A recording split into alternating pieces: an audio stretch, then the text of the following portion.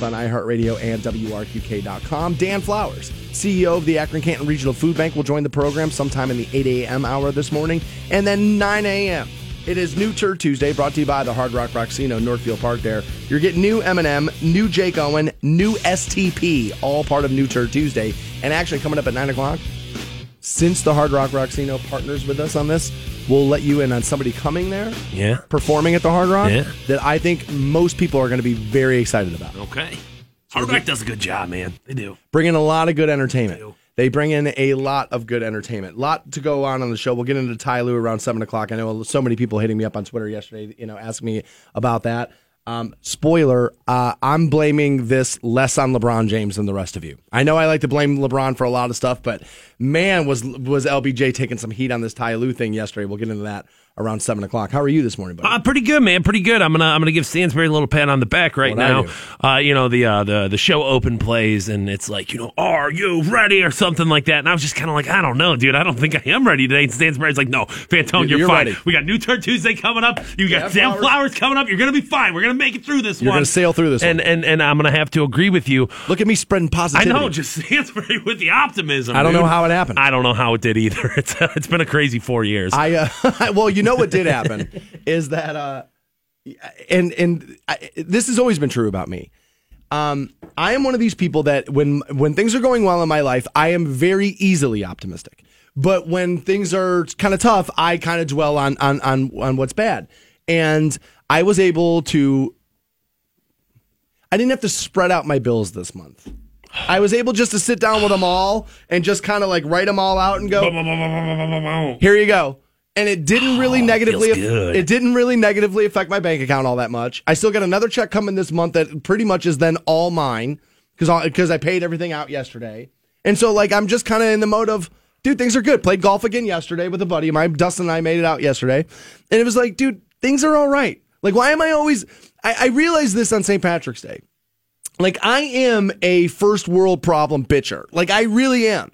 And it's one of the things about my life that I don't like. It's one of the things about me I don't respect and that I don't like about myself. And St. Patrick's Day was like, it really snapped me into perspective. It's like, dude, that day really showed me, dude, I'm pretty lucky. I understand the concept of like, you complain about first world problems. Now, like, you can always make the argument of somebody's got it worse. Yeah, sure. But you can make the counter to that. Well, but I got this going on. Well, somebody's got it better than me. So what? I can never be happy. I can never appreciate what's going on in my life. That's so like, true. No, I mean, I understand how we all kind of fall victim to that right there. And yes, keep it in perspective. But at the same time, it doesn't mean that just because you're like, oh, son of a bitch, man, I gotta go fill up my gas tank, and it's like, well, you might know some people don't even have money for gas, and it's like, well, yeah, but I think when it comes to the sense of like optimism and the sense of being a pessimist and stuff like that, you choose it on some level. You do. I think we've got a little bit too caught up, and I read this in a book recently where people get too caught up on like optimism as a sense of like everything's perfect and great and thumbs up and life's happy. It's not necessarily that. Yeah, that's sticking your head in the sand. It's more so that like, okay, things aren't always going to be perfect, but can you do something about it? That's what real optimism is like, can you do something to better your situation? Can you fix the world that's around you? Can you improve your lot in life? And that's when it's like, all right, that's the sense of optimism I want people to have. Not so much like, all right, just because I'm here, everything's okay. No, blanket happiness is strange. It's weird. And it's inauthentic. And it's almost like you're unaware of what's going on around you on some level. And I think there's another a thought here that I think kind of applies to what you've had happen to you recently, where it's like, so many people spend their entire lives focused 100% on happiness and how do I get happier? What do I have to do to be happy? When really what you should be focusing on is how do I give my life purpose? How do I like make what I do feel meaningful? Accomplishments will make you happy. As opposed to just That's true. Because everyone's got something different that makes them happy. Like at the end of the day, like, there's plenty of people that just wish they could sit around doing drugs all day and that would make them happy. But that doesn't really, you're not accomplishing. It doesn't work. Well, you're not accomplishing anything. No, you're not doing anything. So, at its core, you're not going to be satisfied with what you do. So I think, I don't know, I just feel like maybe recently Stansbury's had a little, Dude, accomplishments will make you happy. They really will. There's, and you're right, it's sense of purpose. And, again, Joe Rogan talks about this a lot, where it's people don't do the things we used to do. And there is something about exercise and pushing your body to a limit and tiring your body completely out that allows for your brain to think clearly. And you just, and again, the anxiety, if you work it out of your, now again, I am an anxiety ridden person. I believe I'm suffering about half of what I used to, because again, I believe the gym is taking up a lot of that nervous energy of like that's spinning and kind of, and it's giving me calmness. And I mean, there's science behind working out makes your brain happier. There's science behind it. There's no denying it. There's no like, I bet that's not true. It's been proven. You cannot deny that. And so I have noticed a very vast increase in my positive outlook in the sense that I can see accomplishments. And again, St. Patrick's Day was good for this for me. I ran into a bunch of people who were like, dude, I've been hearing you talk about it. You can see it. It's obvious you've lost weight, which again will make you feel good. And people, reaffirming what you're doing and telling you that they can see it and that they notice your accomplishments will make you feel good. And there's something about that yes, supplies a little bit of happiness. I've been doing a little bit better of a job at it. Now, I got lazy the last couple of days. I was hungover on Sunday, and then yesterday I was like, well, maybe I'm still a little hungover. I don't really want to go to the gym, so I played golf instead. But I'll be back today because there is something about that. Setting a goal, accomplishing said goals will make you feel like, you know what? Life is not insurmountable, that I can do anything I want to, really, if I just actually apply myself, not go, oh, it's going to be too hard. I don't want to do it. And that's how I got, people asked me all day Saturday, how'd you get back into this? And it was two things, really. It was twofold. It was seeing photos of myself and being disgusted by the way I looked in them, and which is, I think, the most important one. And I have a disgusting photo of myself posted up on my refrigerator, and there's one in my office here at the radio station. And I just look at them like, dude, that is why you're doing this.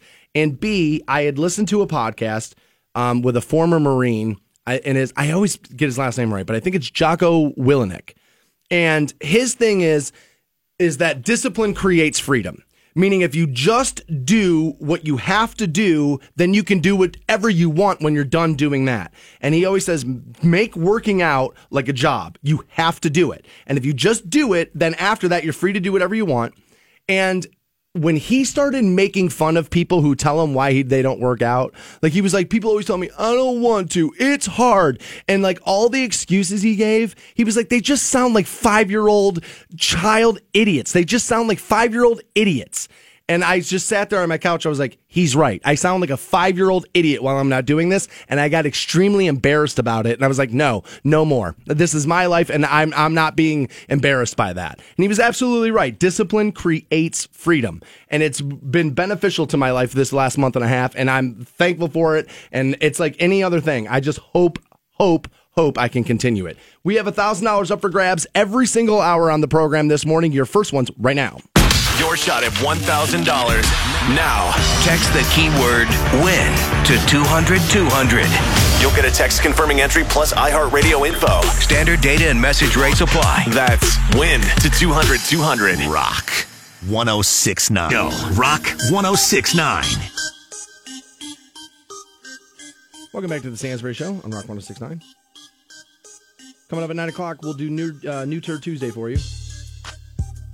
Give you the new Eminem, the new Jake Owen, new STP, all part of that. And again, my buddy went and saw STP not that long ago with their new lead singer. He says they're amazing. Surprised, man. I am. He said, they will blow you away. That's how good it was. He said it was one of those things where if you like shut your eyes, you wouldn't necessarily know. Really? He said the guy, dude, he's got very similar mannerisms, knows that part's kind of important, like that Scott Weiland twist is kind of important to what he does. And he says he's got it kind of down. I mean, let's be real, STP, an old band at this point. I'm sure that whoever this, lead singer is probably grew up, emulating, like looking up to Scott Weiland, so good for that guy. So we'll play you the new one, Roll Me Under is the name of that. Do that to end New Tour Tuesday. I read an article in the New York Times about the man from Ohio who knew too little, and it was weird because they didn't even interview me. So I thought that was pretty strange. But there's a guy, Eric Hagerman, who is a self-described, liberal, and had decided he was taking a break from reading about politics. And again, it was under a month ago. I told you guys, you more people should be doing this because of the misinformation we get and the half coverage and honestly, what the level of journalism is in this country right now. Honestly, I don't even think that if you read articles every day, you're even getting even more informed than you were before, because I don't even think you're being told the truth. I think so many people are just like, this is what our opinion on this is, so we're not even going to show you. They will literally not show you something if it goes against what their idea is. Like, that's just where we are right now. And so this guy said, dude, I'm taking a break from it. And he will admit that the Trump victory shook him badly, he says. So he wanted to create his own experiment. And he says it's part silent protest, part coping mechanism, and part self-care plan. He swore he would avoid learning about anything that happened to America after November the 8th, 2016. He says it was draconian and complete. It's not like I wanted to just steer away from Trump or shift the conversation. It was like I was a vampire and any photo of Trump even would turn me to dust. He says, at first I wanted to try it for days, but now I'm a year into it, knowing almost nothing about American politics. And he says, I have become shockingly uninformed during one of the most eventful chapters in modern American history, is what he says. Well, how do you know that? But anyway, I take his point. Okay. And he knows none of this stuff. Like they gave some examples here. James Comey, the Russia probe, Robert Mueller, that whole thing. He doesn't know anything about it. He says, I look at the weather. He's 53, lives alone on a pig farm in southeastern Ohio. They say he drives about a half hour into Athens to get coffee every morning. So the town he actually lives in is Gloucester. I don't exactly know that, but I know where Athens is. For those of you that don't know, Ohio University is in Athens. So OU, like right there. He says he's gotten used to a feeling that he hasn't experienced in a long time. He says, I'm bored, but it's not bugging me. And I found this quote to be interesting, Fantone. He says, it takes meticulous planning to find boredom. And I guess he's a method actor.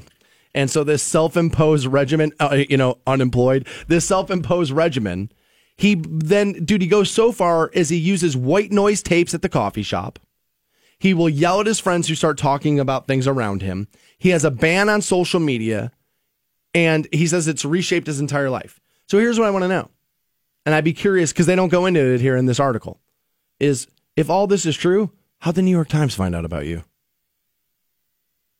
If you weren't on social media talking about how you're not doing this, how would the New York Times just know there's some dude from Athens, Ohio, who's not reading the newspaper? That's a good question. Maybe one of his friends was like, hey, Yeah, maybe, this dude I know who's nuts. Yeah, I guess maybe there's that. Reach out to, That's fair. Reach out to a local, CBS affiliate, and that story kind of got its way up the pipeline. But, I mean, that's, you're right. There's a little bit of that's strange how that happened, right? Yeah. He says this whole thing he's been doing is a DIY version of moving to Canada. And, because that's what a lot of people were saying, they were going to do. He said, I had been paying attention to the news for decades, and he's like, and I never did anything with it. And again, this goes back to what I had been saying last month, which is I think that's true of most people. I think most people are just taking this information, and there's a little bit of it that I don't know if it's really, do you want to be informed or do you want to be mad? Do you want to be angry? And I think a lot of people, not all of you, but I think a lot of people go to the news, go to the media, go to read these things, so it trips that anger response in your brain, and you get off on it. Yeah, people do. There's no question about it, dude. I think there's more than enough example in the world right now of that. I understand where this dude's coming from. I do. And I don't even think it's necessarily like, I hate the current administration so much.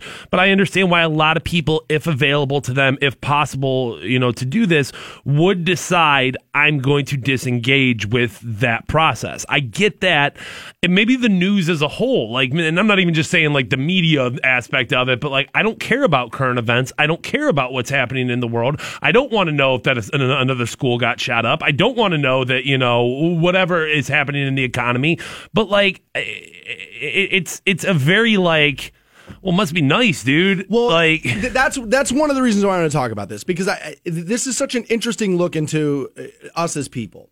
All right, let's say I win the lottery. Right. Okay. 20 years ago, my wish list of winning the lottery, of what I would have done with that money, what I would have done the first month or whatever, what I would have done first, has completely shifted. All right. It's no longer like if I won the lottery now, don't get me wrong, nice things to buy would be part of it for sure. But it's no longer like, dude, give me a Ferrari. It's no longer that. What I fantasize about now is unplugging. And is like, dude, if I won the lottery, and like, I love my job, so I'm not trying to complain about it, but I do have to take in more media, more articles than the average person. And I have a tendency to get down on that. And it makes me feel a little negative. And so there's a little bit of it. It's like, dude, the moment I cash that check, Facebook, boom, done. You know what I mean? Twitter, boom, done. News, done. And it's island, drinks, golf, shut up about Trump, shut up about Hillary, I'm done. Well, yeah, and I mean, I think, I guess, like... but I can't do it in my life. Most people would want to do that. I just don't know. I mean...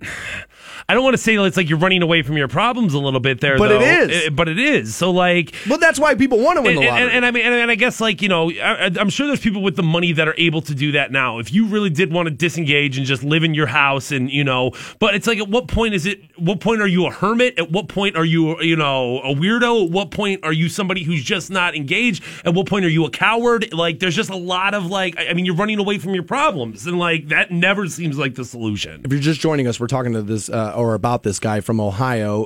They say he's the man who knew too little, where he's just taken a break from, like, I guess all political news since the election. And last winter, they say he spent a couple of weeks visiting his twin brother, who I guess is a tech CEO in San Francisco. And they say strict arrangements had to be made. The Sunday newspaper was kept out of his sight. TV switched off when he was in the room. His teenage niece and nephew under special instructions. See, this is my problem here, though. It's like, if you want to do something for you, that's great. But now you're imposing this on other people. Now, as my brother, I can say, no, I'm not doing all that. You stay in Ohio, stay on your pig farm. I guess you could. But no, you're putting me in a weird situation there. There is a little bit of, okay, man. I mean, I get it. You don't want CNN on when you walk into the room. Fine. But, like, that doesn't mean that I'm not going to have the Sunday paper at my house. See, there's a television on in my office here at the radio station. And I share this office with, like, one other person, essentially. Fantone has a desk in there, never really uses it. No. Doesn't need it much, Don't right? And so, like, it's me and Jim Albright from 640 WHLO, right? And he's on the air when we get off. And so we never really interject in that office very much. But by the time the show is done, I'm done. Like, my brain is like, I don't want new information right now. I don't want to hear talking heads right now. I've just talked for 4. I'm done. Right? And so a lot of times I'll go into the office and I'll hear, like, those talking heads on TV, and it's Trump this and Trump that and Russia this and Russia that. And it's just like, after the show, I'm just like, dude, I'm fried and I'm done. It's like, I want nothing to do with this right now. All of you people, it's so annoying that I just think there needs to be a little pullback. I think America has convinced itself that because you share these articles, because you read headlines, that you're informed, and you're not. We are no more informed. I said this about, like, remember, everybody was digesting all these articles, and I said about immigration. I said immigration was the big story of the day for a year. The wall, all this stuff, right? And I'm not even yelling at the Trumpers. I'm even saying people who were against the wall, right? We argued immigration in this country every day for a year straight.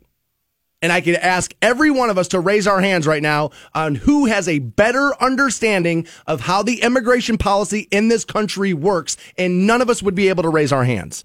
You see what I'm saying? You're digesting information, but not being any more informed. It's much like the food issue with that documentary I watched on the food issue. You're overfed, you're undernourished. It's the same exact thing with information. More Stansberry Show right around the corner. You guys hang on. Dan Stansberry and his boy wonder Matt Fantone. At last, 2 heroes. The Stansberry Show. Rock 106.9. 106.9. Welcome back to the Stansberry Show. We're on Rock 106.9. Online at WRQK.com. 7 o'clock, we'll get into this Ty Lue issue. LeBron James. I feel like people are placing this on LeBron's doorstep. And, you know, I like making things LeBron's fault. And I felt like people were reaching. So 7 o'clock, we'll get into that. Also, 7:30, we'll have those Avenged Sevenfold tickets for you. They're playing August 6th, Blossom Music Center, sometime in the 8 o'clock hour. We will be talking to Akron Canton Regional Food Bank CEO Dan Flowers about his Harvest for Hunger program. We'll get into that. 8 o'clock. Then 9 o'clock, New Tour Tuesday. New Eminem, new Jake Owen, new STP. Very excited to hear all 3 of those. I'm a fan of all 3 artists, so we'll see. Eminem's been a little lackluster for me lately. And I don't know if that's him slipping on his his abilities, or am I just getting to the point where maybe Eminem music isn't for me? He's swung and a miss a lot recently. Okay. I feel like that's the way I feel too. Yeah, I was gonna say I don't think that's necessarily Old Man Stansbury coming out. I'm listening to a lot of new and current rap music and hip hop still to this day. So like, that's what I thought too, but I wanted to be fair to it. Oh, speaking of music, people have been asking me about these a lot because a lot of the photos that I've been taking recently, you've seen me with them, and I talked about them a couple of times on the program. But I actually got a chance to try my Beats by Dre yesterday outside. They've been great at the gym. They've been fantastic at the gym.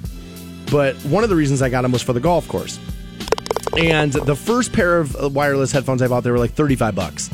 And they weren't great for outdoor. They were not great for walking across the fairway and still being and leaving the phone. Because essentially what I wanted to be able to do was leave my phone in the golf cart and be able to walk like across the fairway, hit the shot, and then walk back to the cart, right?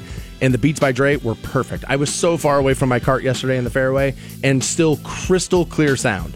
Like, I found mine for $100. I feel like it was the best $100 I've spent in a long time. Now, they're normally $200, the ones I got the Power Beats 3s. And I hear some people tell me, dude, wait till you have them about a year. The sides of them will start to peel. That may happen. I may have to change my opinion when that happens. But as of right now, that is $100 I spent and spent very, very well. They far exceeded my expectations of what I wanted out of them, both at the gym and the golf course. Huge fan of my Beats by Dre. So if you've been thinking about those, do that. So another package exploded in Texas early this morning, this time just outside of a shipping facility near San Antonio. However, I believe, if I'm reading this right, that the package itself was intended for Austin, Texas, where they had already had, 3 or 4 bomb explosions. I think it was 4. 4 in the past 2 weeks, yeah. So what in the hell is going on in Austin, Texas? I don't know, man. I mean, honestly, this is one of those situations where everybody's going to throw their idea around. Everybody's going to throw this is who's doing it, or this is what's happening. And I don't think there's a clear enough picture yet to I think there's 3 dead, 5 bombings, and it's like, I don't know. It's a very strange thing. Where do you see the motivation? Where do you see this? I mean, that's what I'm saying. I don't know. Like, normally when something happens, I'd be like, all right, well, normally what I do when something happens is like, okay, well, who benefits? Like, if something goes wrong or if something happens, who has something to gain by this happening, right? And that's normally where my line of thought will take me. And so I've been thinking about this. Like, who gains here? Okay, well, it's, just because it's happening to FedEx doesn't mean it's DHL, right? So, so it's not that. So I can't figure out who would have something to gain here. I mean, there's been just, a couple of different ways this has happened. Like, the first 2, I believe, were just boxes left on doorsteps. Not delivered, just boxes left on doorstep. People picked them up. Had nothing to do with the company whatsoever. They exploded. Okay. The next one was, it was either the third or the fourth one was, activated by a tripwire. So, there was a box, and there was a tripwire to it. And now this one's being sent through the mail. So there's a lack of consistency with, how it's being done that makes me scratch my head of is this all the same person? Is this multiple groups? You know what I mean? There's parts of this that aren't adding up. Normally perpetrators have an MO, and they so all the packages would have been tripwire, or all of them would have been this. Or does this person or group recognize that fact that if we do it the same way over and over again, that's when we're going to get caught, right? Maybe. It's just crazy. I was telling Fantone yesterday, we didn't get into this in the program, but during one of the breaks, where it was just kind of and I had asked him, I said, have you ever been to Austin? He had told me no. And for any of you that have ever been to Texas, you're in Texas. Dude, they're proud of it. And even in Austin. But Austin feels very different than the rest of Texas. It's much like I always say, when I lived in Oregon, that Portland feels like Portland, but it doesn't feel like Oregon. The rest of Oregon feels completely different from Portland. You get into Southern Oregon, dude, it's the deep South. That's all it is. It's just the deep South. And Portland feels very, very different. Austin, Texas is very much the same way. It is a wildly progressive city in a wildly conservative state. And so it's very strange. My point being is that I wouldn't think that much like when I saw weird things happen like this in Portland, I was like, well, that's strange. You wouldn't think that would happen here, where people are a little bit more progressive. And I'm having the same feeling about Austin. But I wonder, is it people trying to scare certain people away from talking about things? Are we trying to dissuade people from doing certain things? I don't understand. I wish we could figure this out because, like I said, normally when something happens, my brain goes to, okay, well, who will benefit here? And I can't think of anybody that benefits here. It's very, very strange. If you're in Texas right now, I got to imagine that's got to be a scary feeling, especially if you're waiting on a package. Like, dear Lord, it's got to be terrifying. We will get into this Ty Lue issue and also hook you up with $1,000 next on The Stansbury Show. The Stansbury Show, Canton's rock station, Rock 106.9. What's going on, guys? You got Stansbury here urging you to bank local. You hear shop local all the time. I believe in banking local. That's why I am a CSE Federal Credit Union member. CSE is 100% local, meaning all my money stays in 106.9. Welcome back to the Stansbury Show. We're on Rock 106.9. 7:30, we'll have those Avenged Sevenfold tickets for you. August 6th, that show. Blossom. Prophets of Rage on that, too. That is going to be one hell of a night. I'm going to that. After talking to M. Shadows yesterday, man, he got me right back into it. I was listening to a bunch of Avenged Sevenfold, playing golf yesterday a little bit. And, I want to go to that. And Prophets of Rage, I didn't love the album they put out, but I saw them in Cleveland, and they were great. I mean, they were so good live. And hearing all the classic stuff, like all the... the Public Enemy and the Rage Against the Machine, all that stuff that they play, it was so good. They give you what you want, right? Yeah, they give you exactly what you want. It was like 2 hours full of hits that night. They were so good. So, Ty Lue yanks himself out of the head coaching position over some health concerns. I guess he was having chest pains and unable to sleep a little bit. And as a guy me personally, I don't feel like LeBron James gets enough. People like to pile on that guy, but I don't think they pile on him for the right things. Like, I don't believe he takes enough heat for being too difficult to be around. Like, people like the national basketball media, they love to throw Russell Westbrook under the bus about being difficult. That's why Durant left. That's why Harden left. That's why, look, Paul George can't assimilate there. That's why it can't be any good. And they blame Russell. Yet, dude, Kyrie wants to leave LeBron. All the coaching issues with LeBron. Somebody said to me yesterday, what if LeBron had the stability Michael had? And I said, well, he could have had it. He chose to get rid of all these coaches. He chose to leave places. He wasn't forced to go anywhere. He wasn't forced to get rid of coaches. He fired Mike Brown twice. He fires coaches. It's what he does. It's like, dude, LeBron could have had the stability Michael had easily. Didn't want it. Did it on his own. But this was yesterday now. People are like, oh, LeBron's just benching Ty Lue. And I don't know. I mean, dude, as a guy who, I try to be critical of LeBron when I can be because people accuse me of being a LeBron homer. So when there's an area to be critical, I try to actually, pounce on it. But I don't know if I can really place this one at his feet. I mean, isn't it possible Ty Lue does have medical issues? Oh, of course, it's 100% possible. People are just going to point to it and say, well, it's very convenient timing. It feels like, this has been bubbling for a long time. And, now that bubble popped. I know this is a lot of people were linking it to because what he was screaming on the sideline. Was it earlier? Yeah, it was late a game last week. week. Yeah.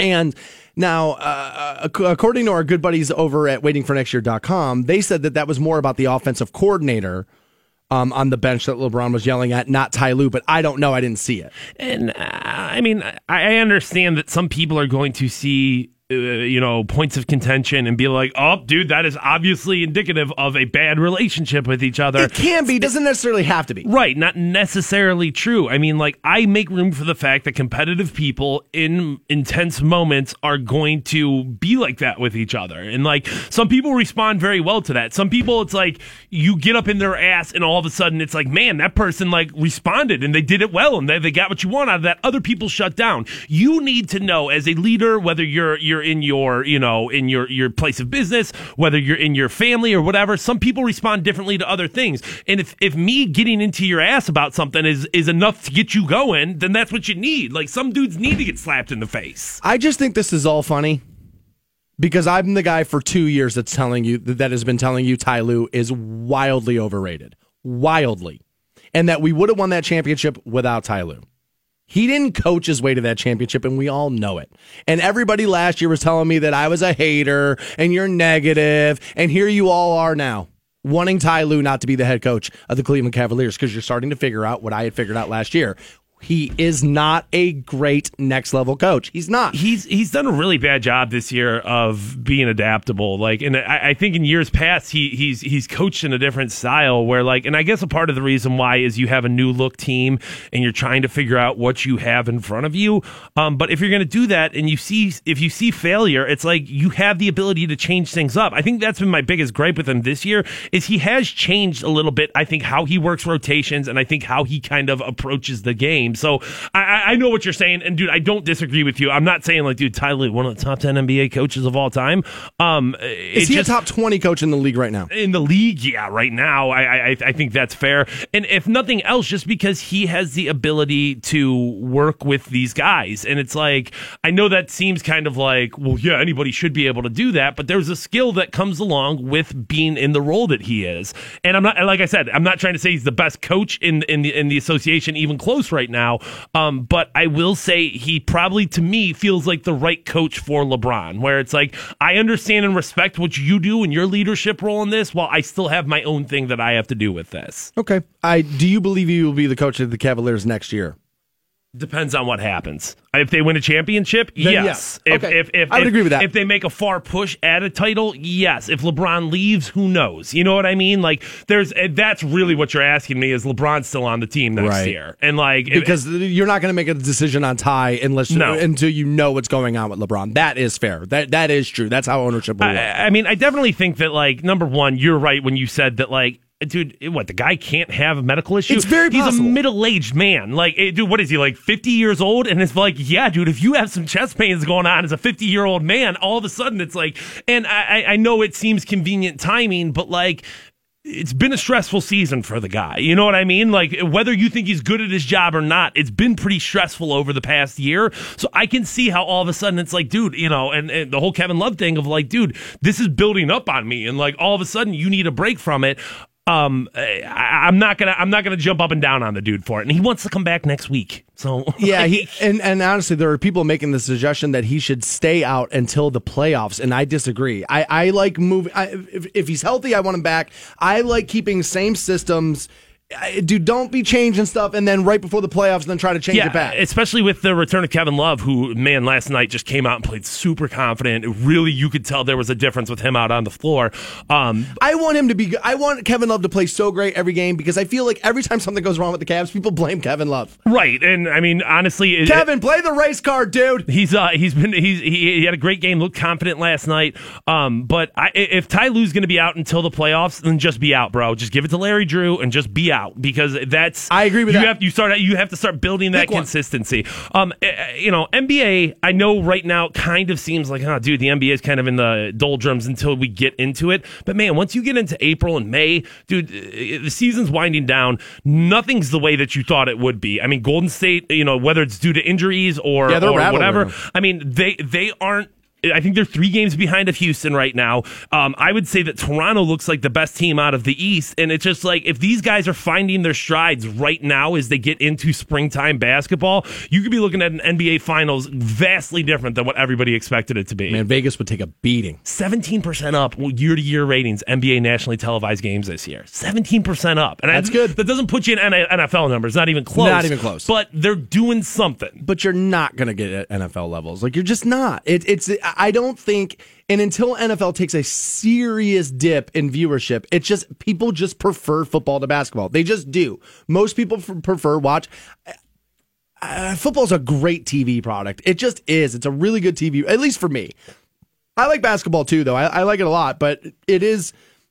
I've always maintained it's like, dude, they need to do something with the league, though. You got 3 times as many games, and you make half as much money. Like, something's not right there. There's something else going on with the Cavaliers, and I looked for this audio, couldn't find it, but I do have some quotes here from Jordan Clarkson, oh, jeez, who apparently had been on a podcast with Road Trippin', right? And where he's talking about dinosaurs, and he believes dinosaurs were the pets of bigger people before humans. He believes people used to have dinosaurs as pets. You know, because of the Flintstones. Clarkson, this is a quote. Y'all know how we got dogs and stuff, right? So I think it was bigger people in the world before us, and dinosaurs was they pets. DJ Montage, how big were these people? Clarkson, oh, you look at a dinosaur, they got to be 3 times bigger than them. God.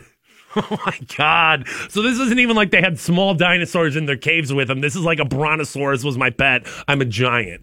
God damn, dude. Bro, if I've ever seen a better reason to end the one and done system for the NBA, it is that right there. Your shot at Avenged Sevenfold tickets. And ladies, if you're a mother, you are going to love what I tell you next, because you're going to be able to beat your husband up verbally for the next month straight. We'll give you all that next on Rock 106.9. Your shot at $1,000. Now, text the keyword money to 200-200. You'll get a text confirming entry plus iHeartRadio info. Standard data and message rates apply. That's money to 200-200. Rock 106.9. Hey guys, what's going on? You got Stansbury here with some information on another company that's hiring. Stars 6-9. Welcome back to the Stansbury Show. Rock 106.9. Going to pass out those Avenged Sevenfold tickets here momentarily. 1-800-243-7625, the number you will need on those. Before the break, we were talking about the Cavs issues, and Jordan Clarkson thinks that bigger humans sometime throughout history had owned dinosaurs as pets. Jeez. And our good buddy and partner of the program, Craig Wakeham, wrote in and was like, dude, I think Jordan Clarkson's just trying to go viral, dude. Like, he's like, I don't know if he actually believes that or if he's just trying to say something so his name's out there in the, in the ether. And I guess there's a possibility of that. Yeah. Just what an embarrassing way to become popular. Yeah, I mean, you're already a professional athlete, so you have some notoriety, and you'd think your millions of dollars would be enough for you, but you're like, no, dude, I want to become more famous. All right, I get that. Maybe you want to, open up new avenues of advertising. Who knows? Maybe Jordan Clarkson will endorse Wakeham. There's a possibility there. No. Oh, it's hard. No. I will be endorsing the Wakeham Auto family. But I mean, you're right, dude. I mean, how dumb are you willing to look? Look at you trying to give Jordan Clarkson my money, dude. He needs it. How dumb are you willing to look to get that notoriety? And it's like, I don't know. I don't want people thinking that I thought dinosaurs were pets. The Cleveland Auto Show deals are continuing all month long at the Wakeham Auto family and the Wakeham Auto Mile. Auto show's over. Deals or not. Take $10,000 off a brand new Ford F-150. $10,000 off MSRP right now. George Wakeham Ford. West Tuscan Lincoln Way between Canton and Maslin. Save the Wakeham way the way I did. You don't need Jordan Clarkson, Craig. I got you, buddy. I got you. If you're a mother, I got good news for you. Because, man, are you winning some arguments in your house this week. Okay. Listen to this. A study now found out that motherhood equals 2.5 full-time jobs. A survey conducted by Welch's, the experts. I mean, they made the juice box you put in your kid's hand. Yeah. Duh. Yeah. All right. Now, they did a study of some American moms, and they found out that the average day goes from about 6:30 in the morning, which I would agree, probably waking your kids up for school and all that, right? Yeah. And it lasts till about 8:30 at night, which would be about bedtime for most, adolescent kids. And that will then equal around 98 hours of work per week. And I know what a lot of you are thinking. Well, I work 80, 85, 90 hours a week. Yeah, but these women are doing this and then probably working a job on top of that. Women really do have a struggle here. Now, I grew up in a 2-parent household, okay? But whenever I needed anything, it was, Mom, where is this? Like, your mom is supposed to know where everything you own is at all times. Oh, 100%. Mom, where is this? And so, my mom worked 2 part-time jobs pretty much my entire life, and then raised my brother and I, because my dad was like a workaholic, never home. And so I get this. I see this. And no wonder you people, you moms, are always dragging these little booger eaters through stores by their arms. No wonder, dude. You're fried beyond belief. It has to be an absolutely exhausting thing. And I mean, I'm sure there's plenty of families out there where, dads are active parents and active, partners within the household. But you're right. At the end of the day, your mom is the circus master. Your mom is the ringleader out there. She's the one who's making everything happen. So even if by luck or whatever, your husband does contribute, I'm sure at the end of the day, you're carrying a lot more weight up the hill. Like, let's take your family, for example. Here, okay. Right? Okay. Your parents still married. Yeah. Still together. Yeah. Right? Have been your entire life. And they still live in Twinsburg, Ohio. Correct. If you were to go to your parents' house this weekend and needed to know where something was, Wouldn't even bother asking. Wouldn't Dad. even ask him, dude. Wouldn't even ask him. And you're right. Me and my brother have been out of the house for 15 plus years at this point. So it's not like they're still mom and dad. You know what I mean? At this point, they've had enough time to become their own thing now. They're no longer the family that we had to be where it's like, I depend on you to make everything happen for me. But no, it is 100% my mom making the magic happen, spinning the plates, and my dad just like, all right, tell me where to be. You and your tell brother me what to do. Both in your 30s. Right. And still like, Mom. Right. And like, it's just one of those things. A mother's work, and this is why it's a saying, is never, ever done.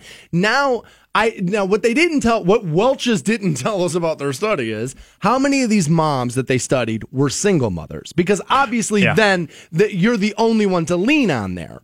But again, like that's why I brought up Fantone and I both raised in 2-parent households our entire life. That's how that happens. There's just some reason where it's like, we live in a male-dominated society, right? That's what everybody tells us. And I would agree that men haven't. I said to Fantone yesterday during the break, honestly, being a woman would suck. Right. Like the constant being hit on, being catcalled, that whole thing, I would hate dealing with all that. Although I probably wouldn't be a hot woman, as I'm not an attractive man. I don't know why I think I would be a good-looking woman. I wouldn't, right? But like that part, but having to go through that stuff would kind of suck. And yet, your entire life, though, the person you go to for strength and to rely on most is your mom. I guess it's maybe the difference between like the broader picture of society versus like the smaller society you have within your home, like the smaller, your own dynamic there. But your mom is the person. And, it's strange to bring up single moms because you're right. I mean, don't get me wrong. There's single dads out there too. I'm not trying to negate that. Plenty of them. Sure. But it's so funny. We think, Dan and I have brought this up to each other a million times of like, couldn't afford a kid if we had to right now. No. You know what I'm saying? Couldn't afford a kid if we had to. Nope. And that's even from my or perspective. Or a tank of gas. From my perspective, that's me and my girlfriend. And I'm still like, I don't know. Like, we're both establishing careers. We're both like, your woman just started a new job. Right, full-time working adults who handle their business. But I still like, I don't know. I don't know if 2 incomes is enough. But how many single moms are out there making it happen? Because I always think to myself, man, I wish I lived in the time where I could just work and my wife wouldn't have to if she didn't want to. If she wanted to, God bless her, babe, make us vacation money. Sure. But I wish I lived in the time where I could be the sole breadwinner and give her that availability. But it's like, well, if a single mom can do that. Don't worry, America. I'll tell him that had he got a college degree, he could have. Oh, BS, dude. No way, dude. How many people with college degrees right now are in that situation where we both have to have jobs? Honestly, I think the only person I know, and he does have a college degree, I think the only person I know who works and whose wife does not and is simply, and oh my God, I almost just said just a housewife. Right. 2.5 jobs, yeah, but okay. Eesh. All right, but she's a stay-at-home mom, is my buddy Nick. And I don't believe his wife works, but that is such a rare scenario. Yeah, and I mean, considering how hard it seems to me to raise it on 2, it's just, you're right. You bring up single moms, and it's like, God, you have to. Now you have. How are you doing that? Now you have 2 actual jobs, and you have 2.5 jobs being a mother. Like we joke a lot, and we've done it a couple of times in this conversation about the fact that we don't get paid a lot, right? But we do all right. Yeah, we are underpaid for what we should make, but so is everybody in America. It's not like that's not a story like solely for us, but we still do okay. We do better than the poverty line. You're right. We do better than I think maybe sometimes we let on, but yet again, not as well as some other people may think. But it's just one of those things where it's like, you're right. Like every time I turn around at a grocery store and I watch a mom with like 2 preteen boys or a teen boy, I'm like, dude, how are you doing that? Like, how in the world? Like, every time I go to the grocery store, it's $130 no matter what. Where it's like, and dude, that's me. I'm the only person that lives there. How in the hell are you paying for all this stuff? 2.5 full-time jobs being a mother is.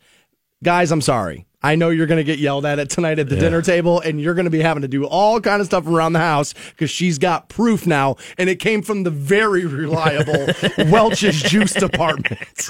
So that's how you combat that argument tonight. Those Avenged Sevenfold tickets up for grabs next on Rock 106.9. The Stansberry Show. I have got to get in on this. Rock 106.9. Rock 106.9. Welcome back to the Stansberry Show on Rock 106.9. We have those Avenged Sevenfold tickets. We'll pass them out here momentarily. 1-800-243-7625, the number you need on those. If you missed the Avenged Sevenfold vocalist M. Shadows on the program yesterday. It's available in the podcast at WRQK.com and everywhere on iHeartRadio. The A7X fans, dude, They went crazy with that. Yeah, dude, they're passionate to say the least. The amount of retweets that the Avenged Sevenfold blogs and stuff did of that, which was beneficial to us. I looked at some of the download numbers of yesterday's podcast. Pretty big. Pretty excited about that. All right. This Parkland shooting story just will not go away. The younger brother of the Parkland gunman, Nicholas Cruz, was arrested Monday for trespassing on the campus of Majority Stoneman Douglas High School. Zachary Cruz, now 18, said he wanted to reflect on the school shooting and soak it in. He has since posted bond and been released. He had been living in a mobile home in suburban Palm Beach County, I guess with a relative, since the boy's adopted mother, Linda Cruz, died back in November. According to court documents from the Palm Beach County Sheriff's Office, Zachary spoke with an officer on February 16th, 2 days after the shooting. He said he told the relative he's living with on the night of the shooting that he didn't want to be alive. I don't want to deal with this stuff, Zachary recalled saying. Meaning, dude, this stuff went down with my brother, and I don't want to have to deal with it, and I can understand that. I can't blame the kid at all. I mean, of course, you're an 18, 19-year-old, and you're dealing with all this, and now I wouldn't even want to put myself in those shoes. When I was growing up, my brother had been in a little bit of trouble, from time and time again. There was a couple of different stretches of his life where he had been in some trouble, and having to answer for that, not like it was my responsibility, but having people talk to you about it all the time was annoying. Well, and now put it as a school shooter. You know what Right. I'm saying? Like now put it through that prism of like, yeah, I mean, families have issues, they go through ups and downs, but something like being a direct relative of a school shooter, that's gonna F with your head. It is. Yeah, it would totally do that. They indicted Cruz March 7th on 17 counts of premeditated murder in the first degree and 17 counts of attempted murder in the first degree. Zachary Cruz was present during his arraignment, where he was seen obviously wiping away his tears over his brother's. And now again, it's that, just because you're sad over something happening to your family member doesn't mean he agreed with what he had done. Right. And I think that's just the thing too, is like you put yourself in his shoes, of the brother's shoes here, is like, how do you still support your brother? Do you still love your brother? Do you still, I mean, I know it's very easy to be like, well, no, he's evil, he's a terrible person, but like, I don't know what I do in that situation. I don't. That would be that would be hard to deal with. There's been another school shooting that had been thwarted. It actually did not happen. This coming from, am I saying this right? You lived up there. Is it Paw Paw, Michigan? Okay, yeah. Is it Paw Paw? A 15-year-old high school student allegedly had planned an attack on his school after being bullied, but here's what happened. He confessed to his parents before following through with it. He's not being identified because he's a minor. He was arraigned Monday afternoon on 8 criminal charges, including attempted manufacture of explosives and possession of a short-barreled shotgun or rifle.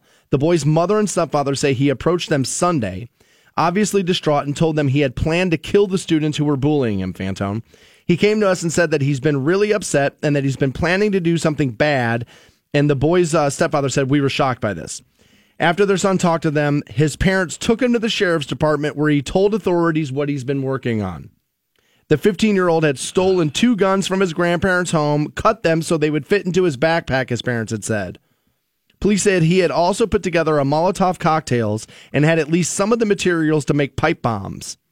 The teen's parents say the 15-year-old had been bullied since the starting in the school district last year, and that things got worse after a photo of the boy in his underwear somehow became to circulate through the student body. Don't take pictures of yourself in these predicaments. I'm not blaming him. I'm just saying, dude, people will use things against you. Don't be doing that. He says since that point, it had just been relentless. And they say this was a close call, the county sheriff does. There's no question in my mind there was going to be a terrorist act today. The guns were going to go inside of a school along with the bombs, and it was going to be a bad environment. That was Dan Abbott, the county sheriff.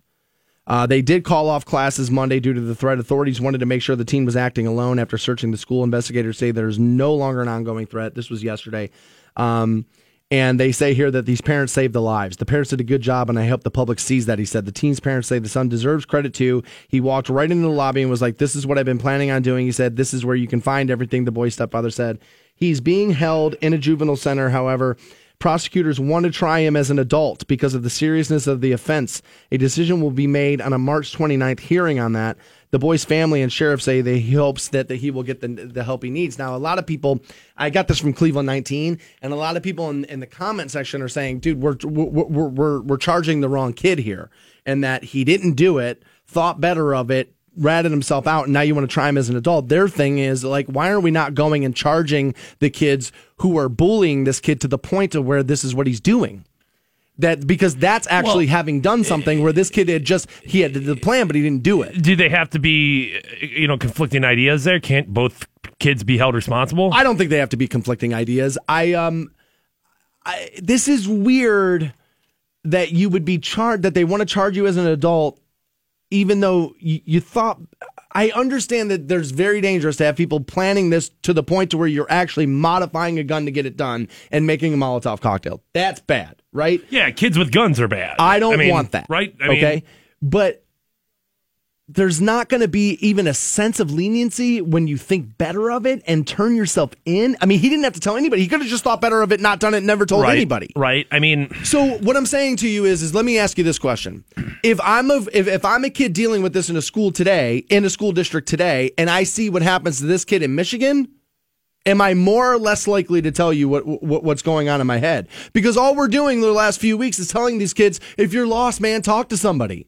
Well, what if you say to somebody, just, I've been thinking about doing this, and they arrest you for it, even though you were just thinking about it? No, this kid took action. Yeah, I was going to say. He took action. He made a Molotov cocktail. Like, that's taking action. We should charge him with, assembling bombs, whatever the proper terminology of that is. I'm for that. But I worry what the domino effect will be. I mean, and there's going to be adults here, I feel like, who are responsible. He stole those guns from his grandparents. And, you as a responsible gun owner should have never allowed that to happen. How are his parents not going to be held responsible for allowing him to gain, access to the things needed to make explosives?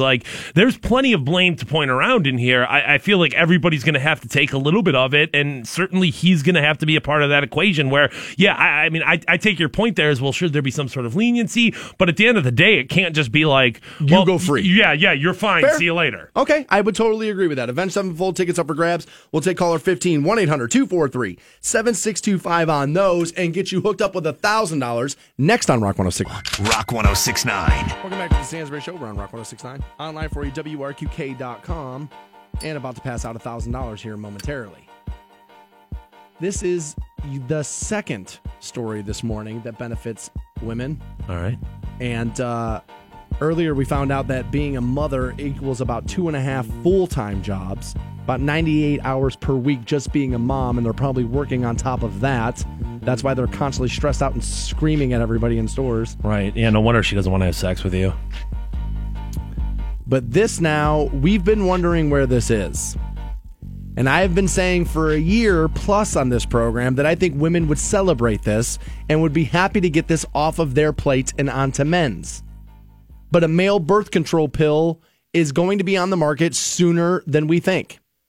A new pill, DMAU, has been testing well in early trials, holds promise to be a safe and effective alternative form of birth control. It's a combination of androgen and progestin that when taken daily, a reduce in sperm count enough so that your partner does not get pregnant. That's Dr. Stephanie Page, who's the study's senior investigator, says the pill will be a major step in male contraceptive, and some men may even prefer it. Many men say they would prefer taking a daily pill as a reversible contraceptive rather than long-acting injections or topical gels, which are also in development for men. Most other attempts at developing a male oral contraceptive have resulted in liver inflammation and toxicity, but there's been no signs of that in the DMAU studies. They do report only slight weight gain and increased cholesterol levels of this pill, but again, women have that taking their pill. After safety trials, the pill will go through a 3-month study to determine if it's an effective male oral contraceptive. I think women are going to celebrate the hell out of this. the cost of it. We have passed off make sure you don't get pregnant onto women because they're the ones who get pregnant. Right. And I'm willing to bet a lot of women are like, you know what, dude? You want access in here. You're the one following us around all day with your tongue hanging out. You're the one screaming at us in cars, honking horns, saying all kind of stuff to us. You deal with this, right? Like, I would imagine women are going to celebrate the hell out of this. Yeah, I mean, I'm sure that women will all of a sudden start to feel the same. What do I want to say here? Doubt in their mind of because there's been times before where women have told me oh yeah, I'm on the pill, and I'm like, I don't trust you at all. I don't trust you even remotely to be responsible enough to do this. Just because we got drunk and are banging it out right now doesn't mean that That's so fair. I think there will be a little bit of but at the end of the day, him being on the pill does not prevent you from being on the pill. So if we're double pilling it up, you know what I'm saying? I feel like we've got a great equation going on here. And then then it's not don't get me wrong, you still have to think about that. You have to be, on your regimen of, hey, this is the same time I take it every day. This is when I take my, the fake pills versus the real pills or whatever. And you're still going to have to be, but that way there's at least two safety nets there for you. You know what I'm saying? Yeah, because you're right. It is one of those things where it's if you're a woman, do you really want to have a guy having sex with you and go, did he remember? And how many dirty deed mofos do you know that are going to tell chicks at the bar, oh yeah, I'm on the male birth control pill. Oh yeah, I am. Yeah, but is that who this is going to be for? Because those people, that should still be a condom situation. Should be. And that's the thing I'm going to say, too, is how much condom reduction happens here. Because now dudes aren't going to get you pregnant. Now, all of a sudden, it's if I get AIDS, whatever. Dude, honestly, the things that can happen with sex will be being unprotected. Dude, a baby's probably something now, maybe the least of your worries. I think some dudes feel a lot differently. No running out on AIDS, bro. Yeah, but yes. You know You're speaking logic to me. But like I said, how many dudes do you know, and yourself being one of them at one point or another, because we'd all be liars, where you were like, dude, I don't care, whatever. If I showed you photos of some chicks that I was with and didn't rap, you'd be like, bro, what are you thinking? We've all been there. So dude, that's herpes you can smell. So I just wonder if there is going to be an increase in STDs because what was once upon a time at least I know I'm not going to get her pregnant and I'm not going to, you know what I'm saying? If you're willing to do it with not taking the pill, now that you have a pill, you're totally going to do it. All right, now they say topical gels are being developed here, but I think you still have the best plan for male contraceptives. Yeah. So, dude, tell the Stansbury Show audience what your plan is. Well, essentially, we've got a gel, if not a a KY jelly is essentially what I'm kind of viewing it as. And not only will it serve as Kentucky jelly, not only will it serve as a lubricant, of course, that's an important part of sex, also serve as birth control and essentially a barrier against STDs. And I've been mixing up bleach and KY jelly, trying to get the right combination, but I'm not a scientist. So if you're out there, scientists, somebody can do this. I mean, somebody can, right? He's been mixing chronic with mids is what he was mixing, and that's how this idea came about. Facebook is going through some serious problems right now. We'll give you that after getting you hooked up with this $1,000 right now. Your shot at $1,000. Now, text the keyword BILLS to 200-200. You'll get a text confirming entry plus iHeartRadio info. Standard data and message rates apply. That's BILLS to 200-200. Rock 106.9. The Stansbury Show. We may not be a global epidemic yet. On iHeartRadio. This is a dream come true. Canton's Rock Station. Rock 106.9. Still to come in New Tour Tuesday. New Eminem, new Jake Owen, new Stone Temple Pilots, all part of that. Star-studded this morning. I like it. We'll also have, I want to make sure I have this right because you sent this to me and I don't want to screw it up. But during New Tour Tuesday, we will have tickets for, is this Honor Fighting Championship presents Operation Shockwave. Oh, yeah. Live from the Chaparrals Event Center, Arlington Road in Akron. This will be on the 31st. And this is Do I have this right? This is like the Ohio Championship Wrestling. People are now moving into the MMA world as well. Same ownership group there. Divided. They wanted to diversify what they wanted to do with their fighting, endeavors. And it's the same group, and it's been really successful this far. I think this is their 4th event that they've had, and they're looking to step it up. They're looking to make the push with it. These are separate, right? Yeah, I mean, they're two separate things. Okay, because there's been rumors that maybe Vince McMahon may try to end up, upending the UFC. And I know this is a completely different thing, but people's worry there is that WWE mentality and the fakeness and the fake storylines would permeate through the UFC then, and people don't ever want to see that happen because it's a legit combat sport. And so that's what I'm asking here. This is legit MMA fighting, and they're two separate operations, right? 100%. Okay. Yes, and really what that boils down to, as far as Vince goes, I mean, obviously the XFL failed for a reason, and I think he learned his lesson there. So if Vince were to throw his hat into supporting MMA or trying to get behind that brand, I think he's savvy enough at this point to know that dude, I can't have The Rock coming out here. If I'm going to do it, I have to do it. Right. So. Yeah, I would agree. But we'll have those tickets for you 9:30 this morning. So Facebook is suffering a couple of problems right now. I guess Mark Zuckerberg's stock itself, he lost $5 billion worth of his wealth in his stocks because they took a major tumble. Because a former employee with a firm called Cambridge Analytica had said that that firm secured personal data of Facebook users so they could create an information cocoon to keep you in to change your perceptions about things that were going on around you. Okay. It is based on an idea called informational dominance. And what informational dominance is, Fantone, is the idea that if you can capture every channel of information around a person and then inject them with content around that, you can change their perception of what's actually happening.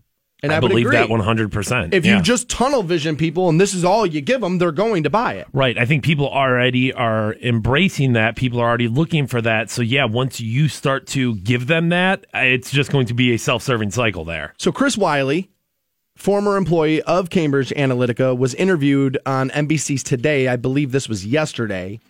And he said, we were looking to explore mental vulnerabilities of people. And he said that the firm works on creating a web of disinformation online so people start going down rabbit holes and clicking on blogs and websites and et cetera. And it makes them think that things are happening that might not be. Pizzagate is one of the ones that comes to mind when I'm reading this because I'm willing to bet that's part of where this came from. This idea of information dominance of propaganda, Wiley told Guardian, is the notion that if you can control all streams of information to your opponents, you can influence how they perceive that battle space and then influence how they're going to behave and what the reaction of them would be. Wow. Facebook said it would ban Cambridge Analytica, saying that the company improperly had obtained information from 270,000 of us who were on Facebook who downloaded a research app described as a personality test. This is what we're always telling you. Which member of Motley Crue you are, dude, first of all, it's going to be whichever one you want to be because you're going to answer those questions to lead yourself down to get the answer that you want to be Nikki Sixx. So first, those things are so dumb. And second, you're just being taken advantage of. It's not, I know what you're doing. You're wasting 20 minutes at your work desk, but you're also leaving yourself open and vulnerable to massive amounts of data breach. Now, at the end of the day, just by being on Facebook inherently, that's going to come a part of it. You know what I mean? Just by logging on, you're already signing up for this, but you're really leaning into it when you decide which Game of Thrones character am I. And then you do it time and time and time again, and you don't think that those answers, which paint a picture of who you are, because that's what those questions. That's what those questions are. What was your first concert? Is asking you who you are. What street you grow up on? And so you think that that's not going to be used against you? You're crazy. Chris Wiley, former employee of Cambridge Analytica, said that they used the data it had while speaking with Russian businesses. He also says that while the political ads are also targeted at specific voters, what's different here is that people wouldn't know they were getting messages aimed at influencing their views. All right, again, most people are not all that. I shouldn't say that. A lot of people aren't that smart. A lot of people are about as sharp as a spoon. And so, yes, I could believe that a lot of people could be duped by this. And how easy it is to manipulate those people who are, dumb and willing to give up information about themselves. I mean, you're just making yourself an easy target. It was also announced, I think, last week that Facebook was going to start its own news channel, which I don't like. I mean, now, granted, they can start it and I don't have to consume it. Right. So, I don't care. Do whatever you want. But I don't trust Facebook. And nor do I trust Mark Zuckerberg. He has ideology. He has a political lean like everybody else, and he's going to start a news channel, and it's going to be hyper defined by what it is he wants. And again, Mark Zuckerberg, this is why I like Elon Musk a lot. Elon Musk is smart enough to create AI and tells you need to be afraid of it because it is coming to take your job, and it is going to make the human being insignificant. Mark Zuckerberg, on the other hand, tells you, no, don't worry about AI. It's going to be fine. It's going to be fine. I trust the billionaire who goes against his interest to tell me I should be afraid of the thing he's smart enough to create versus the guy that's telling me I'm getting too paranoid about it. Because it's like, yeah, dude, I've seen this movie before.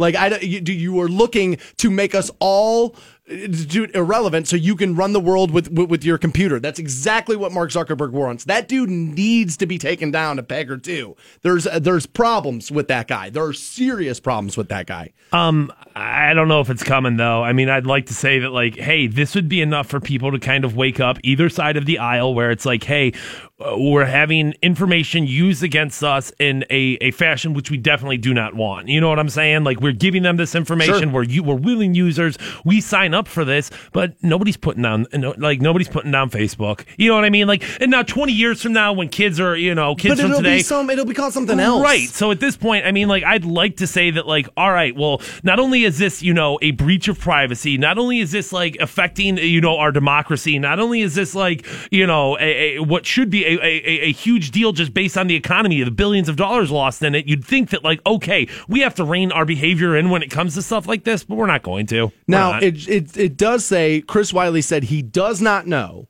This is, again, the former employee of Cambridge Analytica who stole information or obtained it illegally, 270,000 members of Facebook. He says he does not know whether Trump's campaign used the techniques, but he said that Trump's former campaign manager, Corey Lewandowski, was meeting with Cambridge Analytica in 2015 before Trump even announced his run for office. So my guess is they were looking to start figuring out how to collect data before even running. Now, that's a guess. That was me speculating. That I don't know.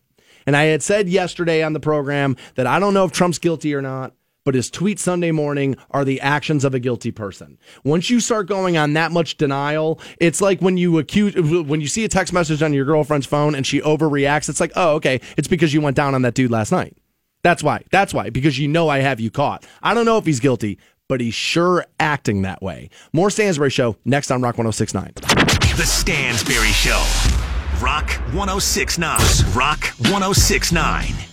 Welcome back to the Stansbury Show, Rock 106.9. 9:10, we'll have another $1,000 up for grabs for you. We'll also be doing New Tour Tuesday then, as you're getting new Eminem, new Jayco, and new Stone Temple Pilots, all part of that. Nice.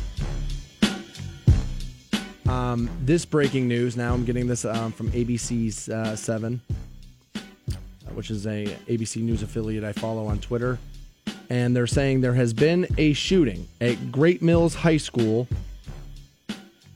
And this is Maryland now, from what I understand, as D.C. reporting. Our sister station in Washington, D.C. reporting a school shooting in southern Maryland. So there's been a shooting at a high school in southern Maryland. Yikes, man! I don't know what's going on. Nobody does. Nobody's really got the answers on it, but I don't know if this is copycat type stuff or if we would be having this because a lot of people like to blame the media and be like, if we didn't just constantly harp on this stuff, and then kids wouldn't get the idea. And it's like, well, I don't know if that's true or not. Guns in schools have been a problem now for a decade plus. So I don't know. I don't know if you can say the media helps, but I don't know if the overcoverage will do that or not.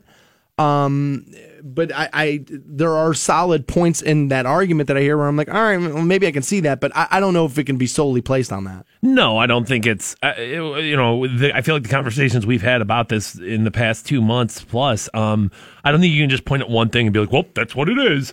I'm reading this from WCVB, which is ABC5. They report with a possibility of multiple casualties. And according to WJLA, the incident has been, quote, contained. So there's a lot that we don't know about this. Right. You know what I mean? I mean, no, it's breaking now. Well, and that's kind of the thing is like when we say school shooting, we all have this idea of what that is.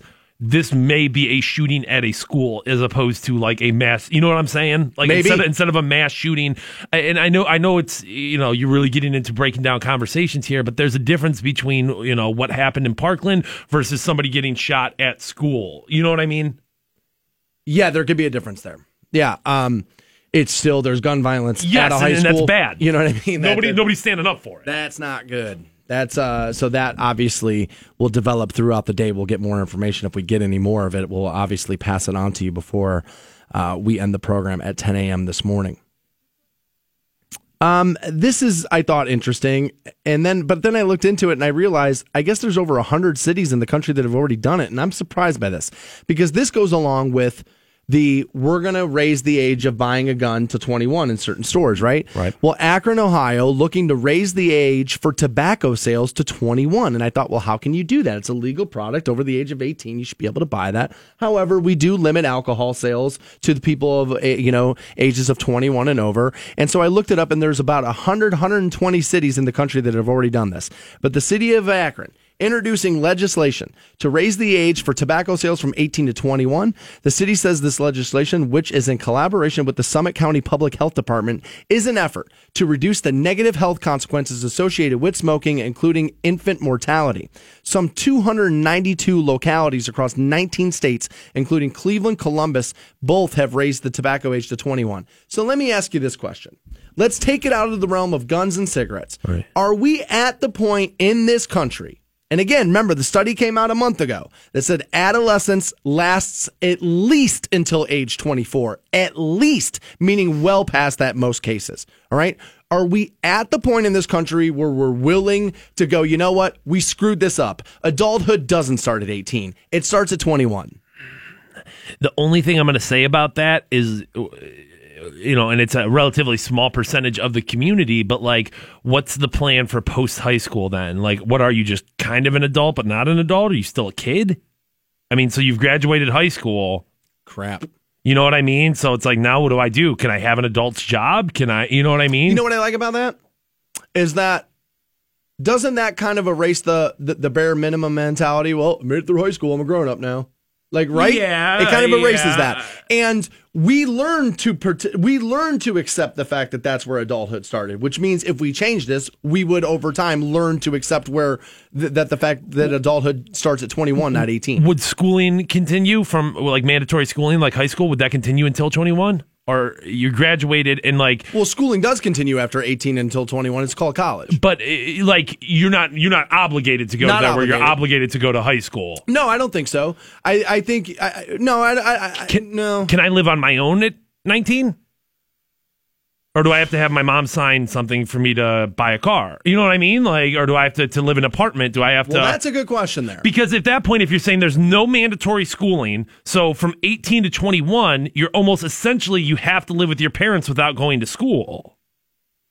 If you can't buy cigarettes or booze till 21, should you be able to enter into a contract with a housing development, like an apartment complex? If you can't buy cigarettes, now all of a sudden you're signing contract. Like, I guess. You're right. That's a weird line. And I can say this because I'm not a parent, nor do I plan on being one, and it sucks for you if you are. But yeah, keep those people in your house till they're 21, dude. But now you're not selling cars to 18-year-olds. You're not selling. You know what I'm saying? Like, what's the? No, I mean, I'm nobody's saying change the driving age. But what's the economic impact of that? So, but I can't sign a contract till I'm 21. Oh yeah. So the car loan. Yeah, I mean, like there's other things than just, I know Wacom can get you financed. they can, and like I know that, and that's a part of the problem. There is that like you're looking at like yes, all right, well I want to make this 21. There's a lot more than just cigarettes that get involved with that. You're right. There's a lot of stuff here. I mean, is essentially at 8, which is weird. You know what's weird about that? You can buy a car at 18, but can't rent one. 21. Can I or That's before weird. prior to 21? Am I still allowed to have sex with adults?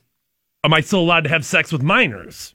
Oh my god! Like, so I'm not an adult till I'm 21. So can a 20-year-old bang a 14-year-old? Ooh. Because at that point, you're calling them peers. And, like, I'm not naive enough to think that teenagers aren't going to have sex with each other. But that line of 18 is like, all right, that's the separation point for me. That's a sticky wicket. Yeah. That's a sticky wicket. Well, there. But that's the thing. And when this all became an issue with, like, the guns, and when it became an issue with, like, all right, we're going to make it 21 to be able to buy a gun, I really pushed back on that idea because I feel like, no, this is the line that we have, and this is when you become an adult. But there's plenty, and I question the legalities of it, of like, can you do this to people? But there's cigarettes, there's alcohol, there is renting a car. I mean, dude, senior citizens' homes, I can't move in until I'm 65. And I'm not trying to be like, oh, age discrimination, but I tried that once. Not necessarily discrimination, but like age restrictions exist within a magnitude of things. There was a phenomenal apartment complex in Lakewood, right? And when I was living up there, and I wanted to move in it, but it was an adult like senior center complex, right. And I was like, well, I want this apartment. They're like, well, you can't have it, and I was like, well, why not? And they're like, you're not 60 or something or whatever it was, and I was like, how is this not discrimination against me? How is that not a thing? But I mean, how is it not discrimination against a 24-year-old that I can't rent a car? I don't know. It is. I mean, that's what I'm saying. I mean, I don't know where that line is, and I mean, at that point, are we making ages a protected class within the country? Wow, there's a lot going on. A lot going on in this. It's not just as simple as like, man, hey, dude, this is gonna cut back on cigarette related. You know, if we're making adults 21, it changes a lot. I'd be interested to find out what the impact in those communities has been after raising it. Is it that much? Because here's the thing. I know what it was like. I can't remember. Was it Cleveland or I think it was Cleveland proper. But if you live on the near west side, you're 2 miles from Lakewood or vice versa. You're going to go to the gas station there and buy your cigarettes. Yeah. I mean, of course, you're going to be able to find them. And I mean, I guess it's not even, I can't call them criminals, but like people are going to, break the rules when they need to break the rules there. I think that 18 to 21, that's probably when a lot of people start smoking, and if you can cut them off at the pass and never give them, you think they start that late? Yeah, I think probably between 16 and 21 is a vast majority of people start smoking. I think that's a more fair statement. If you're going to, if you're going to try to cut back on it, I mean, a great way to start is to not ever start. You know what I mean? So it makes sense to me. I just don't know if practically it works. Okay, what if we did this instead? What if we said for vice, the age of consent for yourself cannot start till 21, meaning alcohol, cigarettes are vices. Now, what somebody's going to say, and I can see the wheels spinning in your head already, right? That quick service food is going to be considered to be a vice for people. Tattoos, a vice. You know what I'm saying? Like, I mean, are tattoos a vice? I mean, lottery, a vice. I guess I'm just looking at things that are like, well, where are we going to distinguish that line there? I mean, is gambling? Is sex with somebody? You do have to be 21 to gamble, right? Oh, you think 18, right? I don't know what the rule in Vegas is. Is it 18 or 21? I honestly don't know. I can't remember. In Ohio, it's 18.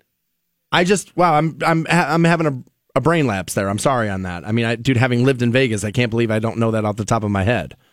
You might be right. It might be 18. I can't remember. That's weird. He's looking it up right now, it sounds like. Fantone going to find us the answers. The Google machine. The Google machine. I think it depends on what kind of game you're playing. Keno is 18. Horse racing is 18. I think some casinos probably make it 21. That way they don't have to worry about carding you. Yeah, that way they don't have to worry about that. But, I mean, 18 is when you can start doing these things. Interesting. Well, gambling is definitely a vice. Serving in the military, you going to make that 21? All right, I knew that was going to be part of this conversation, so let me ask you, and I'll ask people who have served, aren't you going to be better prepared for it the older that... I mean, I know there's going to be an age where it's like, now you're getting too old, right? But aren't you more prepared for things like that?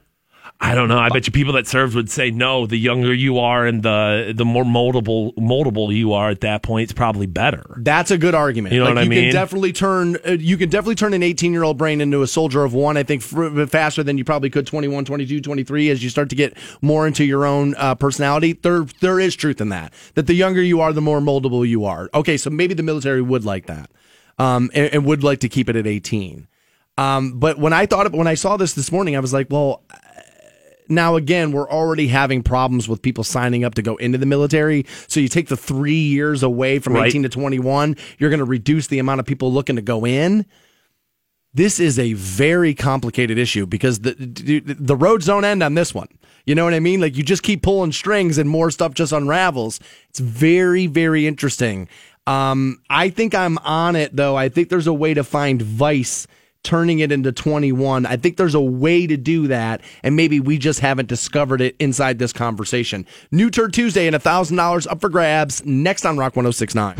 Hope you boys brought popcorn. The Stansberry Show. Because I'm about to put on a show. Rock 106.9. Rock 106.9. Welcome back to the Stansberry Show on Rock 106.9, online at WRQK.com, and getting ready to hook you up with $1,000 coming up shortly. You get your keyword. We're going to start New Turd Tuesday a little later than normal, as we're joined in studio now by our good friend, partner of both the radio station and the show, Akron Canton Regional Food Bank CEO, Dan Flowers. Hey, good morning, guys. My man. Good to have you here. Yeah, I'm always thrilled to come on your show. So I believe it is your Harvest for Hunger campaign that you're focused on right now. Can you give people like a good understanding of what's going on? Well, yeah, sure. You know, you've got great listeners, always so supportive of us during the long haul against hunger in the fall. Love that. And so thanks for giving me the opportunity to come in. I'm always really happy to see you guys and talk about books and movies and all the stuff. Yeah, we're all just trading back and forth on what we're binge watching. Recommendations, and so I appreciate you guys are always thoughtful and supportive of the food bank. So Harvest for Hunger right now it's really our biggest annual fundraiser. It happens every year during the months of March and April, it's like I always show up asking for people to support the food bank because usually the money that we raise during one campaign is enough to pay for the work that we do kind of in that time, the holiday period. We sort of pay for that time of the year, and then in the spring, we're always having to go out and raise the money that we need to do the work that never ends. In fact, we had a really big year in 2017, distributed 32 million pounds of food. Wow. We had a huge year, but January rolled around and those dock doors came open and the charity started backing in, taking the stuff out of there. And, so anyway, Harvest for Hunger is going on right now. We've got a really, really big goal of raising $1.3 million during these 2 months. And the biggest part of that is Check Out Hunger. And that's what I want to talk about this morning. Perfect. When someone goes through the grocery line at Bueller's or Giant Eagle or Fisher Foods, which is probably where most of the listeners here do their shopping. I would imagine, yeah. Well, they can make a donation of $1, $5, $10. There's a little placard that you can rip off right there at the checkout. Every dollar provides 4 meals. I just had this happen the other day when I was at the grocery store, and they ask you, the clerk will ask you. So I tweeted it out, and I said, the grocery stores are now making this easy for you to be a good person. Yes. Like, all you got to do is just say yes, and it adds $1, maybe $5 to your grocery bill, which isn't probably going to break you, and it will totally help some other people. As we're finding out, as I'm reading through some of your reading materials here, that 1 in 6 Northeast Ohioans struggle with hunger. Yeah, so it's a big issue. Food insecurity and poverty is a big issue. And, back on the checkout thing, is that the cashiers that do that, even if you don't, we'd love for you to give, but if you're not inclined to give, it would be really cool if you would just thank the cashier for asking, because it's hard for them to do that. It takes a lot of energy to ask over and over again every time somebody comes through the line. Now, if they're not asking, people aren't giving in most cases. And so I'm always grateful, even if I don't care what charity it is, the food bank, any charity, when somebody asks for a donation, they're doing something. They're trying to make something better, make a difference. So if you don't give, at least say, hey, thanks for asking, keep it up, encourage them a little bit. For whatever charity. To appreciate your advocates. I mean, of course, like people who are out there, doing that work, they definitely deserve a little pat on the back. For sure. Dan, let's take a step back though. I mean, we're talking about the Akron Canton Regional Food Bank, and I know some people might not necessarily have a very good grasp of, number one, the magnitude of what you guys do, but number two, really more specifically, what what it is that you guys do. I mean, you hear about the huge buildings, Sure. you hear about all the food, but like, give us a clear picture of how, John and Massillon can benefit from what you do. Well, so it's really pretty straightforward. In fact, I was just thinking about this the other day. Let's say that you had the idea that you wanted to start collecting food from grocery stores, and you went around, you picked up surplus food until there was more than you could keep in your house or whatever, and then you were using this food to give it to charities, and then you started collecting so much more that you needed to get a storage space, and then eventually a warehouse, and then all the charities were coming to you. That's exactly the story of the food bank. Food banks pick up surplus food from grocery stores. Now they provide that food to now our food bank provides food to 500 soup kitchens, homeless shelters, charitable agencies in 8 counties. Now they come into the food bank and they pick up food that's donated from manufacturers, Smuckers, ConAgra. We got a whole truckload of peanut butter last week now from ConAgra, and they were like big 5-gallon buckets of peanut butter. And then from the same factory, they had some jars of Cisco branded peanut butter, some Peter Pan branded peanut butter. This one peanut butter factory was cranking out all this peanut butter. Love it. Every time they'd switch brands, they'd have a couple extra pallets they'd set aside. When they got a full truckload, they gave it to us. That's how it works.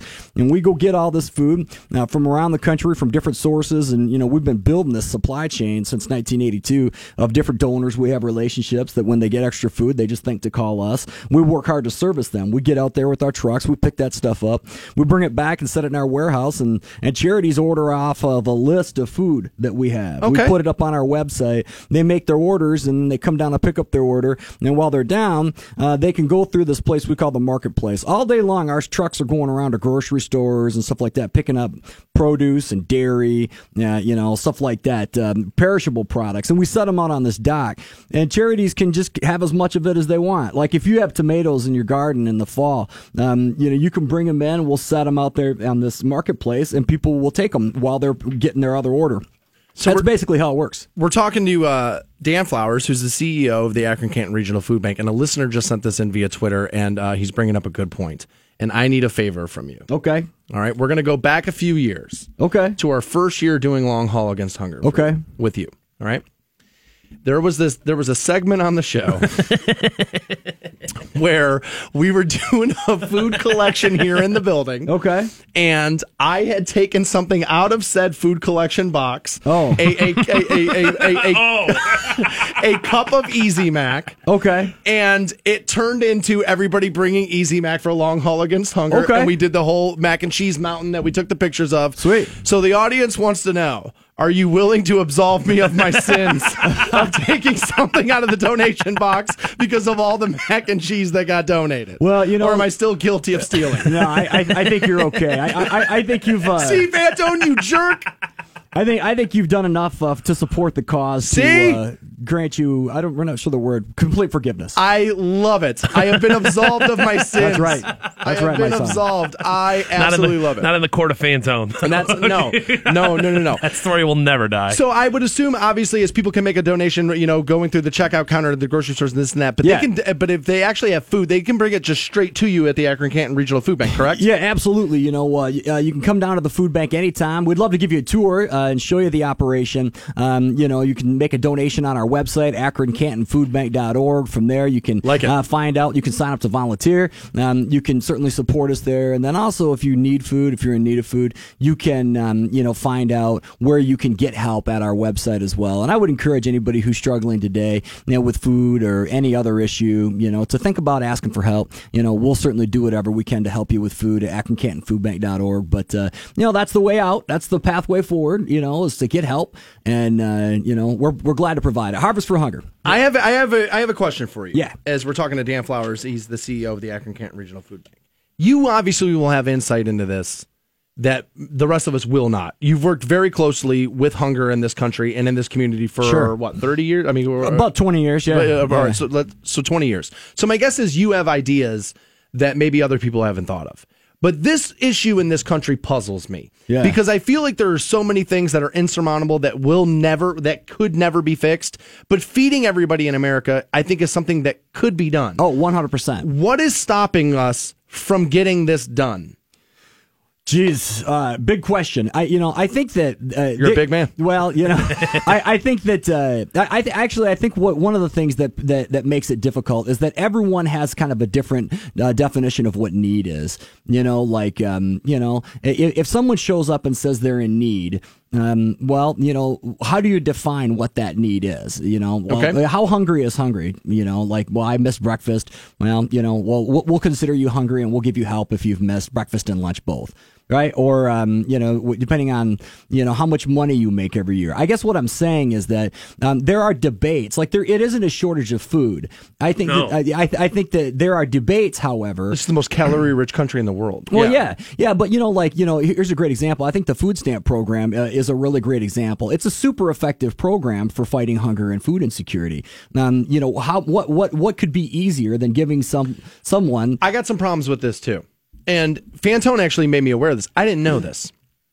But if you're on some assistance like that, you know how you go in a Giant Eagle, they have the hot food bar? Okay. You're not allowed to buy that with them. Oh, really? Okay. You can go to a sub, we talked about this. Yeah. You can go to the substation and you can get a cold sub, not a Giant Eagle, right? Not a warm one. Okay. With that program. And I can't for the life of me figure out what the discrepancy between those two things would be. Well, so there are dynamics like that. And you oftentimes hear people coming at it from one side or the other based on, whether the program is too rich. People may have accusation of whether there's fraud in the program. Some people have opinions about whether or not there should be higher standards for nutrition. I guess what my point is in that is that there's a field of debate around that issue, and I think that's the real block from being able to wipe out hunger. So let's say if it's the food stamp program or the food bank work or what we do, is that it isn't a lack of food. It's a decision. Never. It's a decision about how willing we are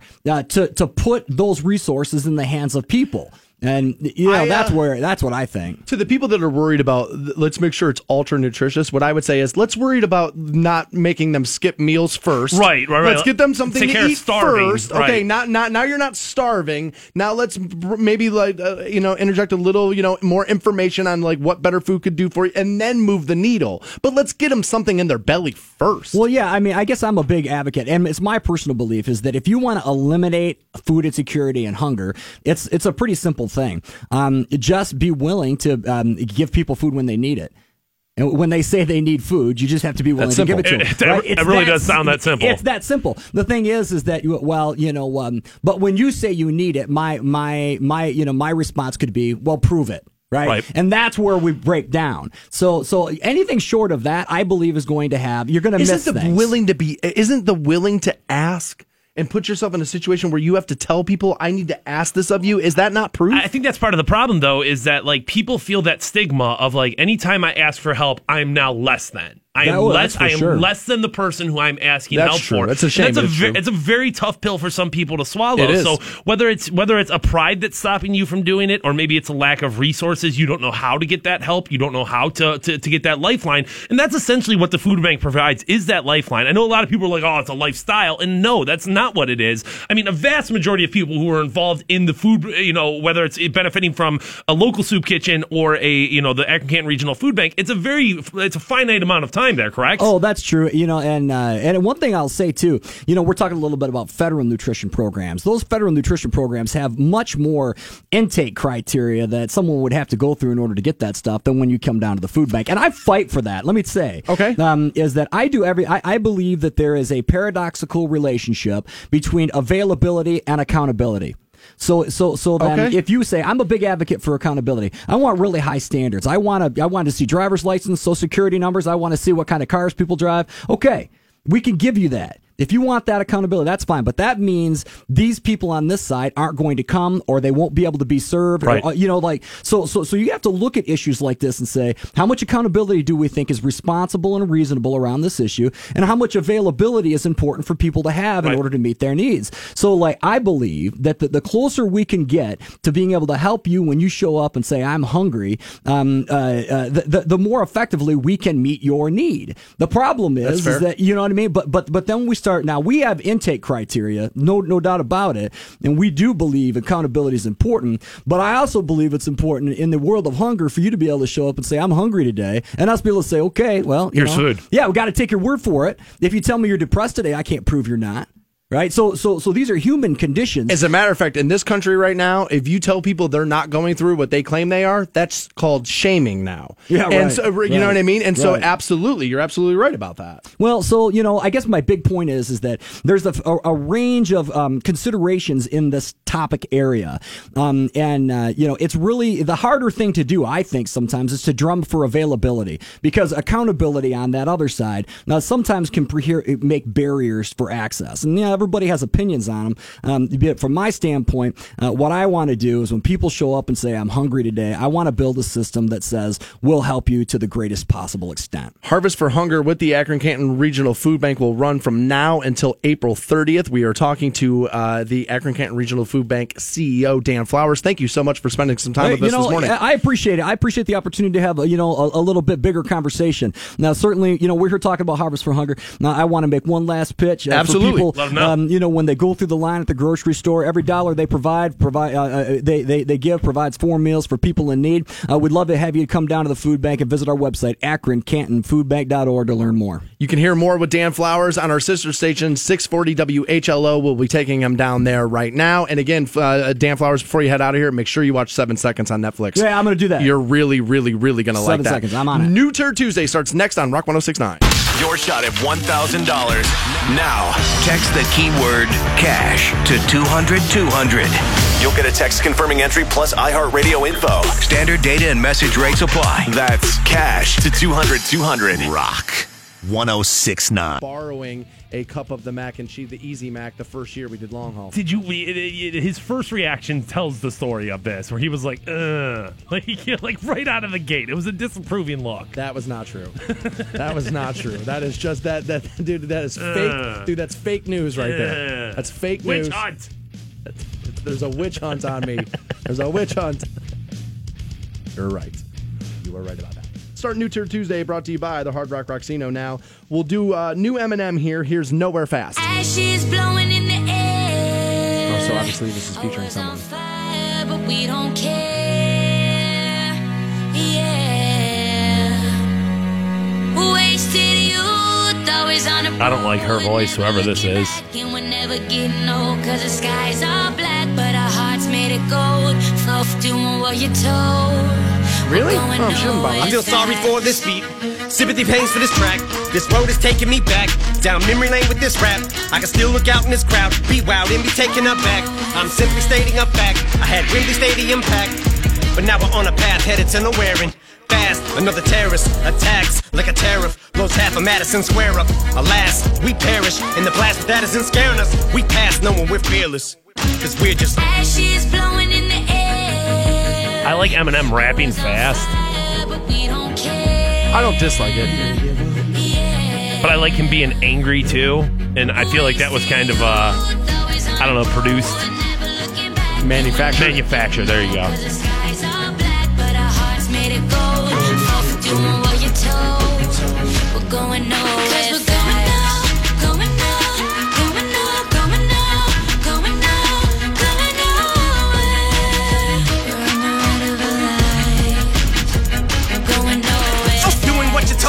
Like a 2-year-old. City soon to go kaboom and blow anyways. For MCs it's a funeral and I'm devising this rhyme. Cause I'm awake in your New morning. Eminem, That's obviously. why I rise and I shine. Like a new day has dawned on me.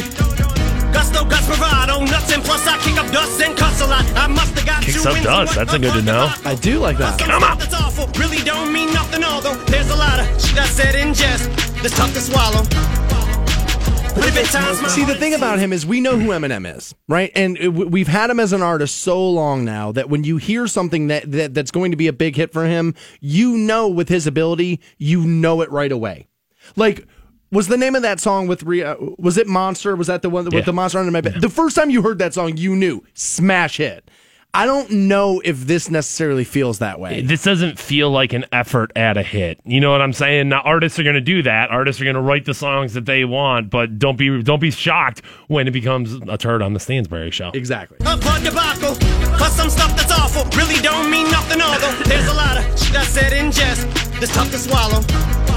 And there he is, kind of apologizing for his past and really what made him famous. I didn't hear it. What did he say? There's a lot of ish that I've said in jest that's tough to swallow. You know what that is? It's because he's starting to speak out politically about guns, about some of this other stuff, and Trump and all this stuff. And so people are going through his lyrical history and saying, dude, you're really not the guy for this because of this, and this. And so now what he wants is he wants to be able to spit his opinion. So he's going to go back and say, well, I mean. Can I make the argument of, you know, hey, 20 years ago I was a different person? Yes. 20 years we're talking about of his career. If I had to answer for my opinions at 22, now in my 40s, I would be like, well, I mean, dude, less than that. I mean, when I worked at MMS, when I did afternoons, my opinions on things are vastly different now than they were then because I'm a different person. I think some people have a hard time, especially with artists. Don't put me in a box. Right. Of like, nope, this is what you said. This is what you will always be held up to. Yes, and I am guilty of this sometimes with celebrities when I'm like, well, yeah, but what about this? And I don't put myself in it enough because it could be very true of me. I don't love the backpedal there from him, though. Mean nothing, although there's a lot of shit I said in jest that's tough to swallow. But if at times my heart it seems like it's in the wrong place, it's probably cause it's on my sleeve. Keanu Reeves, speed of life, avoid a veer or just steer toward it. We're only looking forward, but where we're going. Did he just use the R word again? I don't know, but he said F Keanu Reeves, and I don't know what that was all about. Hold on, let's hear it. It's my heart it seems like it's in the wrong place, it's probably cause it's on my sleeve. Keanu Reeves, speed of life, avoid a veer or just steer toward it. We're only looking forward, but we're pretty sure there was a target in there somewhere. Keanu Reeves, speed of life, avoid a veer or just steer toward it. We're only looking forward. Distorted. Okay, yeah. Distorted. Okay. Where we're going, we have no idea. Nowhere to go, but hysterical. It's getting warm in here. I set the world on fire. Was born to be an arsonist, just one spark and it's lit, but I'ma still get dark on this shit. Told you I'd leave my mark on this. War machine, but you forced me in the corner. I'm sure to have something for your ear.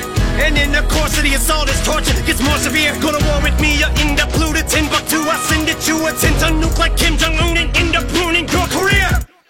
But when all is said and done, and at the end of my run, I'll just rewind clocks. Forever young, make time stop. Will I ever fall off? That day I'll never come to the pine box. You told you. I'm better than I ever was till the bomb drops. Hope it never does, but I'm not gonna sweat it cause this world's screwed. It's already fucked and I'm on top, so everyone's just see. And I can kind of speak to this. He likes what he's doing better than what he did before. I'm not sure you are better. You prefer what you're doing now, Eminem, because you have reached the point of your career where you can start to, yes, lose a fan here, lose a fan there, and your celebrity won't take a massive hit. So you prefer what you're doing. I'm not sure it means you're actually better than you've ever been. I was on fire, but we don't care.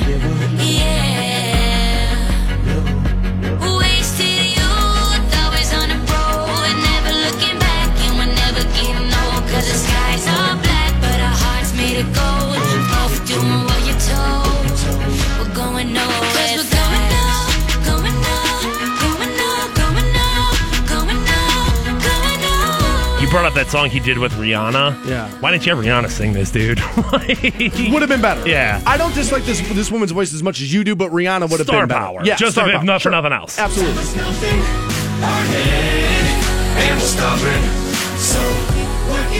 Speaking of Rihanna, I watched a movie she was in yesterday. And oh my God, was she hot? I didn't even know she was in the movie, but she was in it, and like, dude, ridiculously hot. Dude. I mean, she kind of made twerking famous, right? It was called Valerian or something like that. It was terrible, but smoking hot. Was Matt Damon in that? No. No, I'm thinking of Elysium. I don't know. Yeah, it was Valerian, and it was terrible, but Rihanna's a good-looking girl. And all we are is ashes blowing in the air.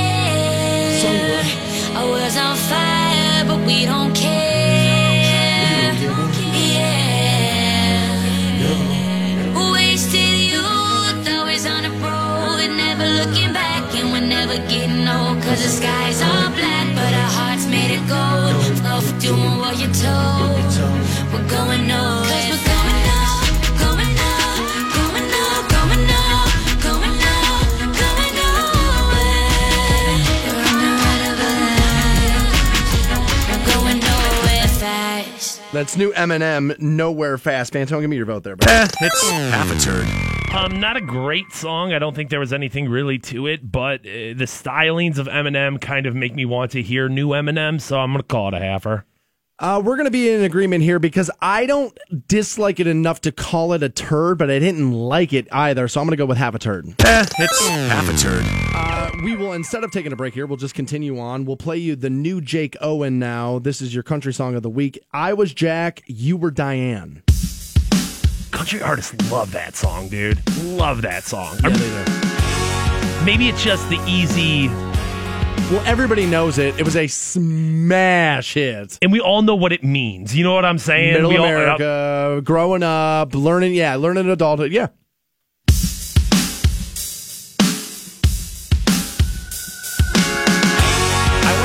Dude, his wife left him and he cried on stage when it happened. Oh. So, I wonder if this is about, that.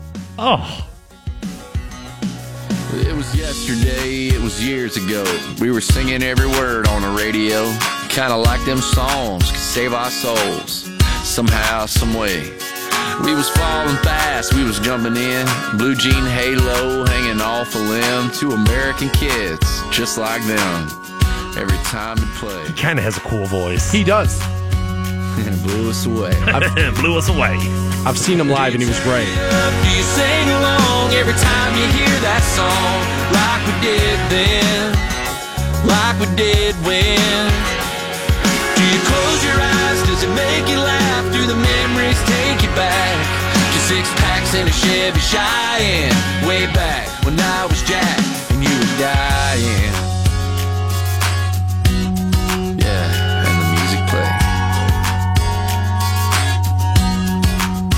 Yeah, we were never growing up or growing old, breaking up or letting go. Girl, just like rock and roll, where's it gone? But I hope like hell every now and again I blow across your mind like that summer wind. And you're holding on to 16 long as you can every time that it comes on. Do you turn it up? Do you sing along every time you hear that song? Like we did then, like we did when. Do you close your eyes? Does it make you laugh? Do the memories take you back to 6 packs and a Chevy Cheyenne? Way back when I was Jack and you were Diane.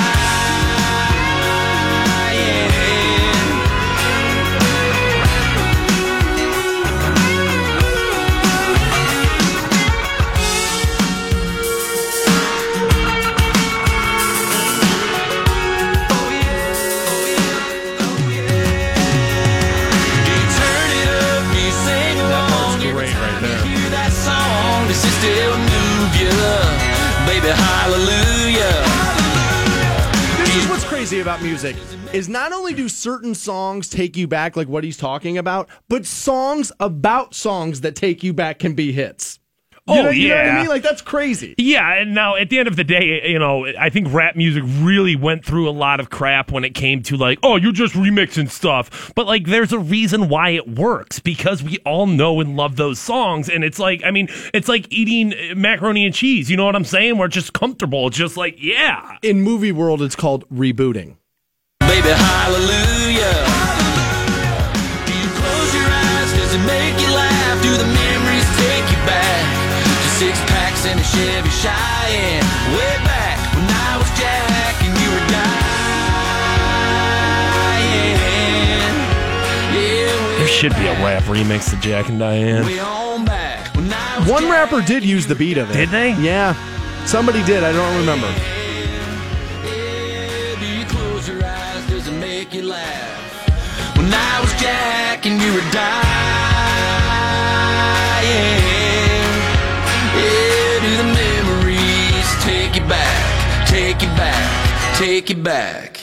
It's new Jake Owen, I Was Jack, You Were Diane. Fantone, give me your vote there. Not a turd. Really catchy little ditty right there, obviously, since we've heard it 8 bajillion times before you even heard it one time. But there was, multiple parts of that song. You could just hear it being a hit record this summer, so not a turd. I would agree. I'm a Jake Owen fan. He has put out plenty of hits. That's another one. That's a big old smash hit, not a turd. Not a turd. Take a short break here, and we will play you the new STP, Roll Me Under, next on Rock 106.9. Dan Stansberry and his boy wonder Matt Fantone. At last, two heroes. The Stansberry Show, Rock 106.9. That's pretty good. It was. And now we have new Stone Temple Pilots. And again, people were jumping up and down on STP for getting a new lead singer, and everybody was hating on it before they even heard it, much like everybody hated on the idea of Axl Rose fronting AC/DC, and I told you that would be a smash success. Sure enough, here comes a new album and tour with that package. Now, a friend of mine went out of town not that long ago, saw STP with this new lineup, and swears to God I'm going to love it. He was like, dude, you're going to love this. Now, I haven't heard much, but they do have a new single out. It's called Roll Me Under, and let's take a listen.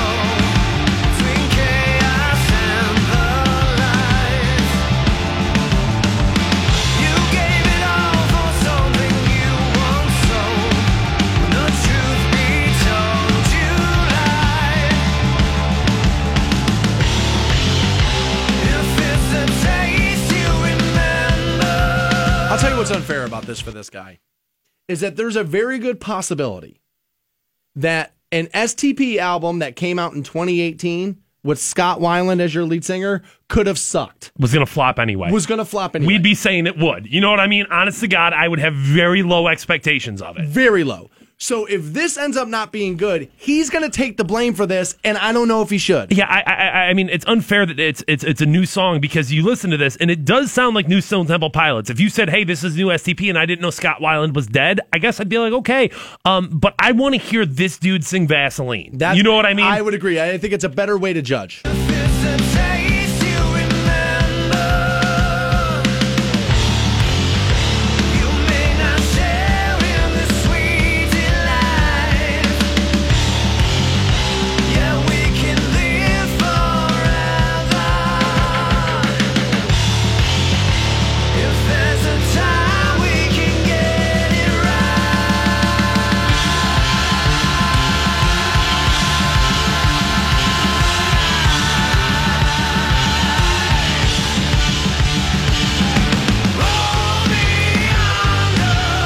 Sounds like Scott Weiland.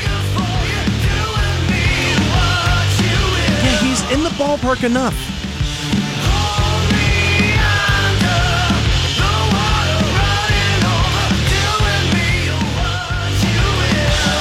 The song isn't so bad. I don't think it's as bad as people thought a new singer with STP was going to be.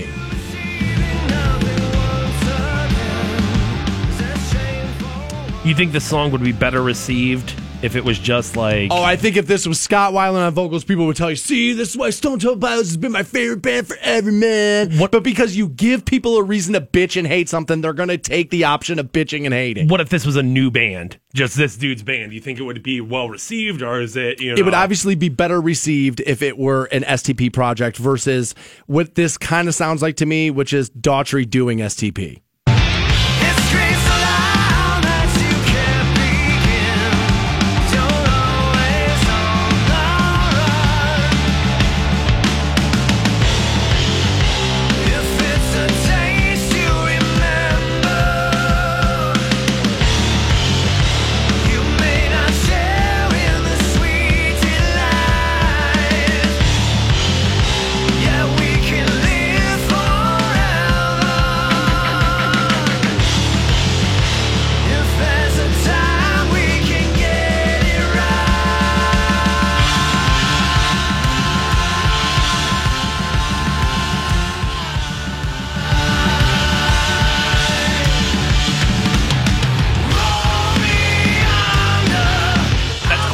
Yeah, I do like that part.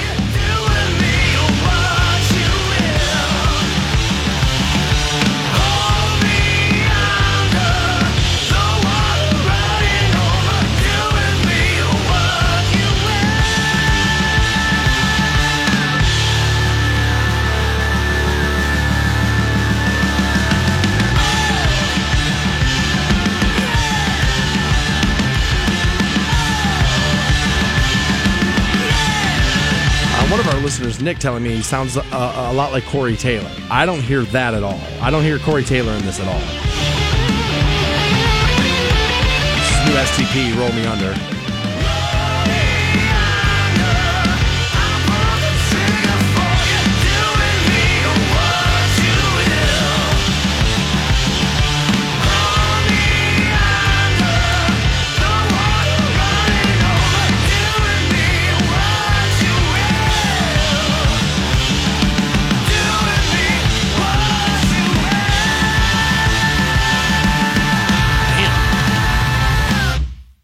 There's new STP with their new lead singer. That's Roll Me Under. Fantone, give me the vote there, buddy. It's half a turd. I've never been a huge Stone Temple Pilots fan. I've always liked them, but I never felt like they were my band.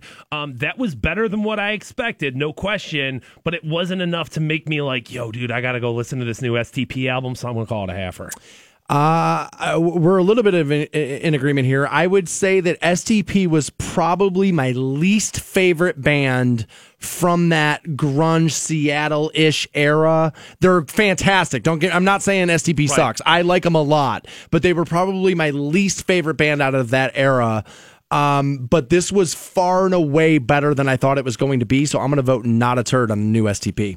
Not a turd! Yay. Aside from that, we are done for the day. Teresa will get you hooked up with another shot at your $1,000 for that pocket of yours. She will do so at 10:10 this morning. We will be back at this live tomorrow morning, 6 a.m. on Rock 106.9. You guys have a great afternoon. See ya. The Stansberry Show, Canton's Rock Station, Rock 106.9.